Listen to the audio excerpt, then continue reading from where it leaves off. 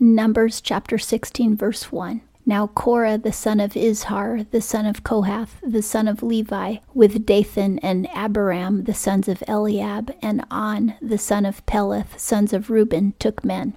There's some people from the Levites and some people from the tribe of Reuben have gotten together as a group.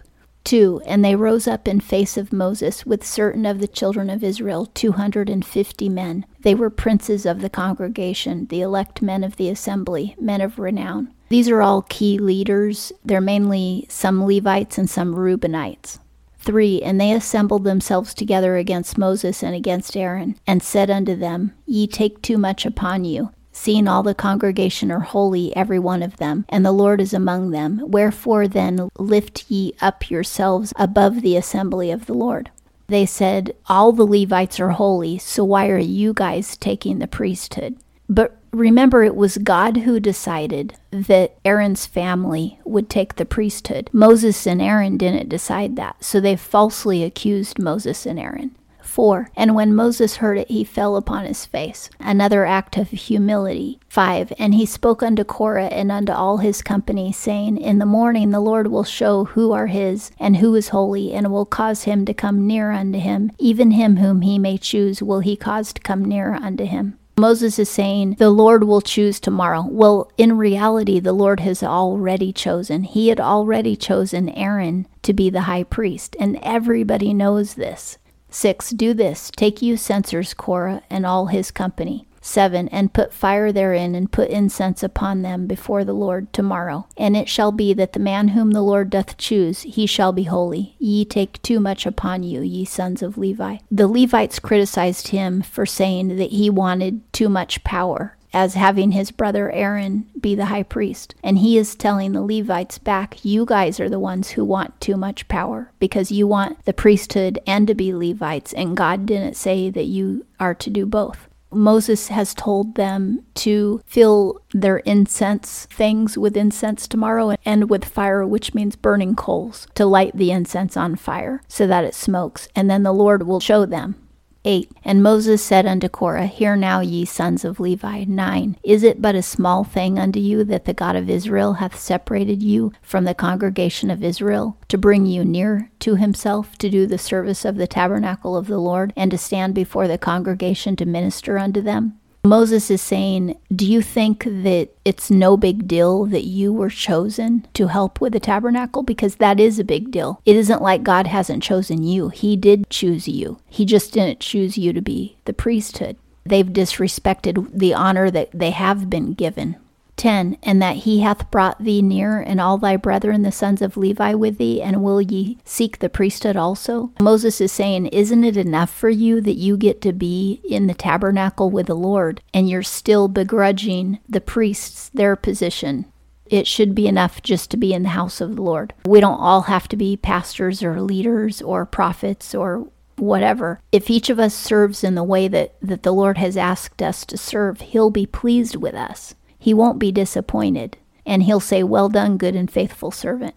11. Therefore, thou and all thy company that are gathered together against the Lord. And as to Aaron, what is he that ye murmur against him? Now Moses is saying, Aaron, just because he's high priest, that doesn't mean that he's better than you. He's still a human being. He's simply doing the job that God told him to do. God loves everybody, and he's well pleased with everybody who serves him. 12. And Moses sent to call Dathan and Abiram, the sons of Eliab, and they said, We will not come up. Now they're refusing to submit to Moses' leadership. 13. Is it a small thing that thou hast brought us up out of a land flowing with milk and honey, to kill us in the wilderness, but thou must needs make thyself also a prince over us? More false accusation. They're saying to Moses that they were brought from a land of milk and honey, which is what they're calling Egypt. That is really nasty thing to say, because God told them that he was bringing them to a land of milk and honey. They're now labeling Egypt as the land of milk and honey, and God has said that Canaan is the land of milk and honey. Egypt represents sin, not milk and honey. And then they say, you brought us into the wilderness and now you want to be our prince. Well, God is the one who made Moses their leader. Again, it's false accusation. Even at the burning bush when Moses first met God, he made it real clear that he didn't want to be a leader. 14. Moreover, thou hast not brought us into a land flowing with milk and honey, nor given us inheritance of fields and vineyards. Wilt thou put out the eyes of these men? We will not come up. More false accusation. They're saying that Moses hasn't brought them into Canaan, but they just heard from the Lord himself that the Lord wasn't going to bring them into Canaan because of their own personal sin, because they grumbled against the Lord. And it wasn't Moses' decision, it was God's. 15. And Moses was very wroth and said unto the Lord, Respect not thou their offering. I have not taken one ass from them, neither have I hurt one of them. This is one of the first times in the Bible where a prophet, Moses is a prophet, he's one of the greatest prophets who ever lived, and he says, I have taken nothing from these people. I want you to take note of this because we're going to see this over and over with prophets in the Bible, in both Old and the New Testament, that they consistently refuse to take money and goods from people. Elijah refused to take payment from Naaman when Naaman was healed. Samuel never took anything from anybody, and he testified of it, both he and the congregation, when he was alive, that he never took anything from anyone. John the Baptist lived in the wilderness and never had anything of value, so he certainly never took anything from anyone. Jesus never took anything from anyone. It was Judas who carried the purse and collected money from people. Jesus never took up collections. Paul refused to take money from the Corinthians, and he spoke of this in the New Testament. And on and on. There's so many different examples of prophets refusing. Abraham refused to take the spoils from war when Abraham won to save the circuit cities. All the prophets always refuse to take money from people. This is a key thing to note because the so-called prophets today, the people who call themselves prophets today, every single one of them takes donations. And there is no prophet in the Bible who ever took money. If they're receiving money from you, they're not a prophet. So Moses says to God, I've never taken anything from them. I've never taken advantage of them in any way. So please don't accept their offering. And you know what? God is going to listen to Moses because Moses is his friend. And this is another key. When you obey the Lord listens to you. He respects your requests. And because of Moses' obedience to the Lord, that's why the Lord actually does what he asks. He doesn't accept their offering. 16. And Moses said unto Korah, Be thou and all thy congregation before the Lord, thou and they and Aaron tomorrow. 17. And take ye every man his fire pan, and put incense upon them, and bring ye before the Lord every man his fire pan, 250 fire pans, thou also and Aaron each his fire pan. Now, this is 250 men who are coming against 2 men, Aaron and Moses. If you and one other person were confronted by 250 angry people, it would be very intimidating. But Moses has faith in the Lord, and that's why he's not afraid. By the incense, they will know if they're accepted, because God will either choose to accept that sweet aroma or he won't accept it.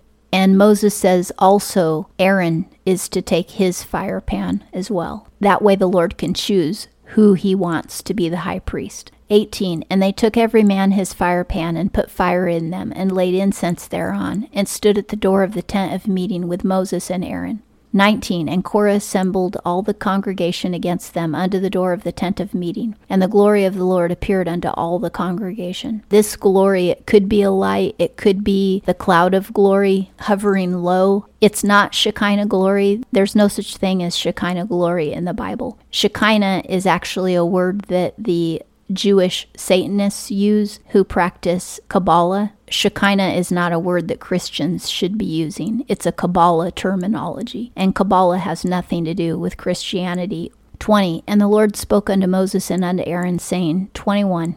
Separate yourselves from among this congregation, that I may consume them in a moment. This is the 3rd time that God says, I'm done with these people. All I want, Moses, is your family, and I will have my Messiah come through you. I don't need all these other 11 tribes. They're so sinful. 21. Separate yourselves from among this congregation, that I may consume them in a moment. God is telling Moses and Aaron to step away so that he can consume the others with fire. 22, and they fell upon their faces and said, O God, the God of the spirits of all flesh, shall one man sin, and wilt thou be wroth with all the congregation? Moses and Aaron are pleading for the lives of anybody who doesn't deserve to die, and they're saying, don't kill them all, only kill the men who sin. This is why God chose Moses to be a leader. He was the most humble man on the planet. He thought that other people were better than himself. Jesus said, pray for your enemies. That's what Moses is doing right here, praying for his enemies. He only asked that God didn't accept their offering, but he didn't want God to kill them.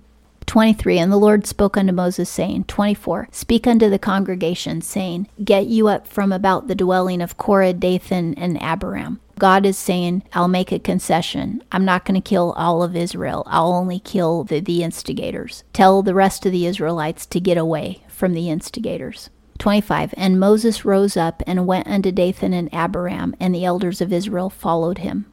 26, and he spoke unto the congregation, saying, depart, I pray you, from the tents of these wicked men, and touch nothing of theirs, lest ye be swept away in all their sins. 27, so they got them up from the dwelling of Korah, Dathan, and Abiram, on every side, and Dathan and Abiram came out and stood at the door of their tents with their wives and their sons and their little ones. The tents nearby and the families nearby kind of quickly packed up and scattered. And Dathan and Abiram came out and stood at the door of their tents with their wives and their sons and their little ones. 28, and Moses said, hereby ye shall know that the Lord hath sent me to do all these works, and that I have not done them out of mine own mind. 29, if these men die the common death of all men, and be visited after the visitation of all men, then the Lord hath not sent me. He's saying, if they die of old age, and the angel of death comes to get them at the appointed time, just like with everybody, then I was never supposed to be your leader.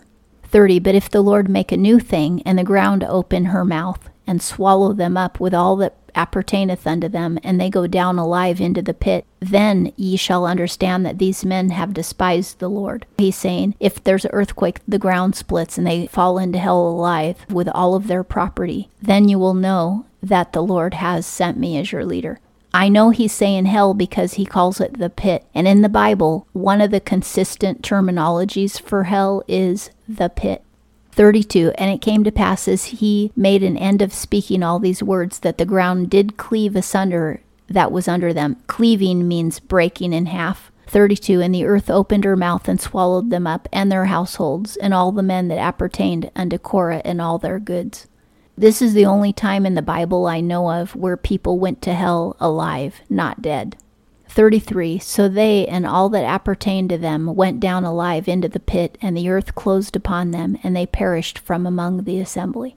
34, and all Israel that were round about them fled at the cry of them, for they said, lest the earth swallow us up. Basically, everybody was terrified. They got as far away from that crack as they could, because they didn't want to get swallowed up for their own sin. The crack sealed itself again, so they should have known they weren't going to fall. But the fact that they ran anyway shows you that they had very sinful hearts, because initially they were on Korah's side. They knew that they deserved to die, but because of God's mercy, they didn't. 35, and fire came forth from the Lord and devoured the 250 men that offered the incense. All the 250 died as well, but they didn't fall into the earth. They actually got burned in the fire, just like Aaron's 2 oldest sons had gotten burned in the fire for offering strange fire to the Lord. They got killed for their arrogance. So that's where we end with Numbers chapter 16.